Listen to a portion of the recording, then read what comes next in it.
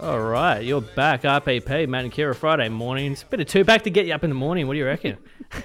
Come on, Matthew. Bit of gangster rap in the morning. It's good for everyone. It's not quite the rock I'm used to, is Oh, no, it's not. All right, it's time for our phone interview. Got Heath Franklin on the phone. Heath, you there? Yes, I am. How's it going? Yeah, good, thanks. Good morning. Yeah, good morning. Now, Heathy, you've got a comedy show coming out soon, and you're being Chopper. Now, people may remember Chopper from the Ronnie Johns Half Hour. It was about 10 years ago now, wasn't it? About 2005? Yeah, it was a long time ago now. But obviously the most... asked me when it was. I'm like, let's not do the math. It's recent, very recent. Yeah, it was obviously the most popular character in the show. I do remember Chop Chop from back then. With the character when it first came out, had you done Chopper on stage before, or were you in the writers' room and gone like, what can we do for a sketch, and then develop the character from there to go on stage? Well, it was actually something I started doing at university reviews. Okay. And then me and some friends took a show down to Melbourne. Yep. To the comedy festival, and that's where we got seen. So yeah, one of the things the network were pretty keen on was having Chopper in every week. Yeah. So yeah, I ended up writing 26 of them, I ended up writing 30 of them, and we put 26 of them to air or something like that. So. Really? Awesome. Jesus. Yeah. So obviously you're playing a notorious criminal in Australia. Have you come across anyone that's actually known the real Chopper before? Oh, everyone. Everyone? Once people find out who I am, they're like, oh, I've got a story for you. And you're like, oh, great. Here we go again. Yeah. It's always like, oh, my mate's cousin's wife's babysitter's dog. Yeah. I've got one of those stories too. Yeah, okay, cool. There you go. So when you rock up to the venue, obviously you're not in your Chopper gear. Do people recognise it's you, and do you take the gear off quite fast after the show? Like, do people associate you with him, or with the character, I should say? There was one gig where I rocked up and they wouldn't let me in to do it. They were like, no, we're waiting for Chopper. And I was like, yeah, I'm Chopper. And they were like, no, you're not Chopper. And I was like, I had to get, I had to get my mustache out of the box. And yeah. So I was like, oh, all right then. Now, is the because it's essentially an impersonation. It's dead on. But is it mostly Chopper, or is it like an Eric Banner version of Chopper? Like, is it Eric Banner inspired, or is it just pure Chop? Yeah. I think I've really got interested in Chopper because of the Eric Banner film. So yeah, I'd say it's probably about 30% Chopper, 30% Eric Banner, and these days it's about 30% me as well. Yep. So sneaking in there. So, and have you ever do you ever do like prank calls as Chopper? Have you ever rang up and made a dinner reservation and gone, I'm Chopper? Has someone asked you to do like the message bank on their phone? You probably get that all the time. Oh yeah, I've done a few message banks. Yeah. But no, never reservations or anything like that. I mean, that's become a lot harder now that he's passed away as well. Yeah. It'd be like, yeah, hello, I'd like a table for six. Yeah. And they go, oh, but are you dead? I'd be like, yeah, you got me. Yeah, fair enough. You dead. I'm taunting you from beyond the grave. So now your show is obviously it's in the voice of Chopper, so you can get away with saying probably more stuff than maybe you would be able to say yourself. Is it kind of refreshing to kind of write stuff and do stuff that's a little bit un-PC in this ultra-PC kind of world at the moment?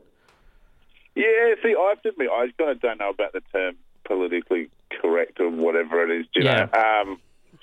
I think there's definitely some stuff in my show that's offensive. Yeah. To certain people, but like I'm not going out trying to be, politically incorrect. I think you can do one without doing the other, Yeah. So it depends. It depends who you pick on, really. So my show is definitely offensive, but I wouldn't say it's politically incorrect. Yeah. Well, if you offend everyone evenly, it's fine then, because you're not discriminating against one group of people. You just discriminate against everyone. Yeah, exactly. So when you actually write the stand-up, do you have his voice in your head, or are you kind of writing something that's kind of universal that you could do yourself and then put it into Chopper, or how do you write basically? How do you write? Well, usually I just try and pile up things that are funny and talk about them on stage, and some of it works and some of it doesn't. Yeah. And I find that I've got a pretty dark sense of humour anyway, which suits the Chopper crowd. So does help. yeah, there's a little bit of kind of translating and shimmying that has to be done to make it like Chopper material, but for the most part, I can do stuff. I can do all the Chopper stand-up as me. Yeah. But when I get off stage, people go, wow, that guy talks about killing people a lot. Yeah, I suppose it's a bit creepier if you're just Heathy. Is it easier to perform as Heath, or is it easier to perform as Chopper? I've certainly done a lot more performing as Chopper. Yeah. And I just I suppose I feel a little bit more comfortable as that. Yeah. But yeah, I could do either. Yeah. Have you ever been on stage and just accidentally slipped out of character and not been Chopper for a sec? I think I did one night 10 years ago. Yeah. I remember coming off stage and my manager was there and he was like, "You stopped being Chopper about halfway through that." And I was like, "Oh." Oh, really? But even worse than that, there was a show I did in Cairns where I got distracted before the show. Yeah. And I was having, a funny text message conversation with one of my mates. And then about 10 minutes into the show, some guy yelled out, "Where are your tattoos?" And I looked down and I forgot to draw tattoos on. And I just had nothing. Yeah. There's just no answer for that. Yeah. So, but unless you embody Chopper enough to, the tattoos are a part of it, but I mean, you embody him. Did Chopper actually ever did he ever do stand-up himself? Because I remember a while ago I was actually going to go to the comedy club and it said the Chopper's going to be performing, but it said, no, not the guy, the real Chopper. And I'm like, but is it the guy? Because the real Chopper never did stand-up, did he, as far as you know? I wouldn't call it stand-up. He definitely did spoken word. So it was he him. tell stories and take questions from the audience and stuff, but he was never kind of like, "Hey, why the chicken cross the road?"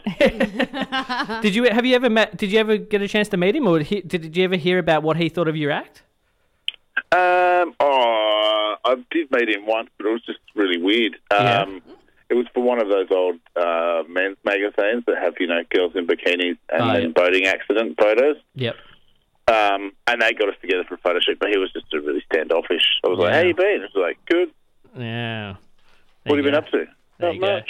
So yeah, it was hard work. Yep. So you've got some shows coming up in the Hood. That's our Hood. So you're up next Friday. I think it's Seaford Hotel. What's the show you've got planned? What's your new show about? The show's called Bogan Jesus, and it's basically Chopper's decided to start his own religion. Yep. Because no one else has done it right so far. I can already hear it in the Chopper voice. It's gold. It's gold. Kiri, can you read off some of the other dates? Yeah, we should definitely talk about the venues that you're going to so that the listeners can get there and see it live. Yep. So we've got you down at the Village Green in Mulgrave on Thursday 25th. We've got the Skyways Hotel, Airport West on Friday 26th. Yep. The Gateway Hotel in Geelong. Oh, they're a fun crowd, aren't they?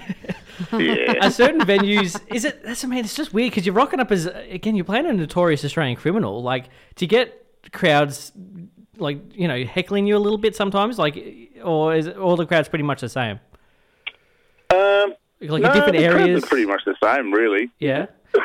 You've done some gigs in New Zealand. Are they well aware of Chopper as well, or? Well, not as much as Australia. Yeah.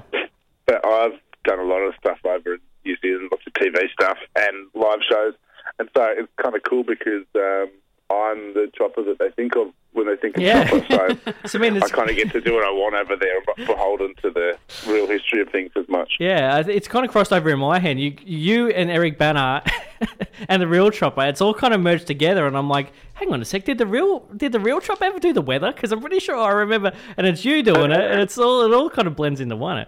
It's pretty cool.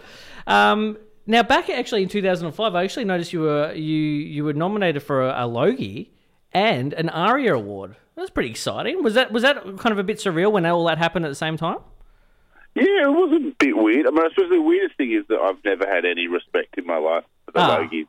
Yeah. As a thing. And so to get nominated for one, I was suddenly in a position where I was like, wait, do I suddenly care about this now? Yeah. Or, but yeah, I remember that year they asked me if I wanted to speak at the Logies. And I was like, oh, yeah, this will be interesting. Yeah. And everyone else I knew who went to the Logies was like, it's going to be horrible. Everyone's going to completely ignore you. Yeah. And so I came out to speak before the actual televised Logie started, and, everyone else was eating dinner, and I just sort of was totally ignored by the whole room.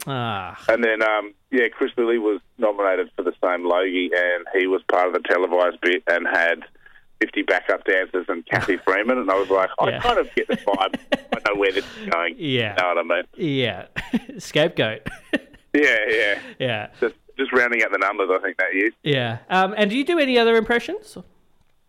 Yeah, I've done a few others here and there. I've done a bit of a Matt Preston impression. Matt's cravat. Yeah, Matt the cravat. But yeah, that's the stuff floating around out there.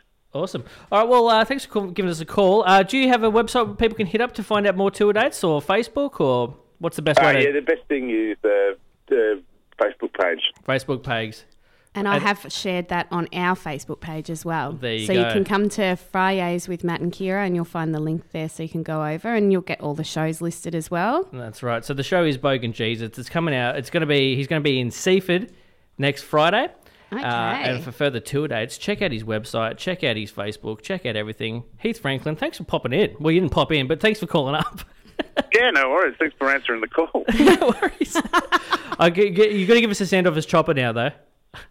Thanks for listening, and don't touch that dial. In fact, just rip it off and throw it out your car window. Absolute gold. Oh, I love it. Thanks Heathy/Chop. No worries. Have a good one. Yeah, catch ya. That's fantastic. I enjoyed that. Oh, how fun's that? I reckon I might have to pop down and see old Chop, I reckon. Chop. I'm looking forward to it. I'm so female when I say that. Chop. It's like chook.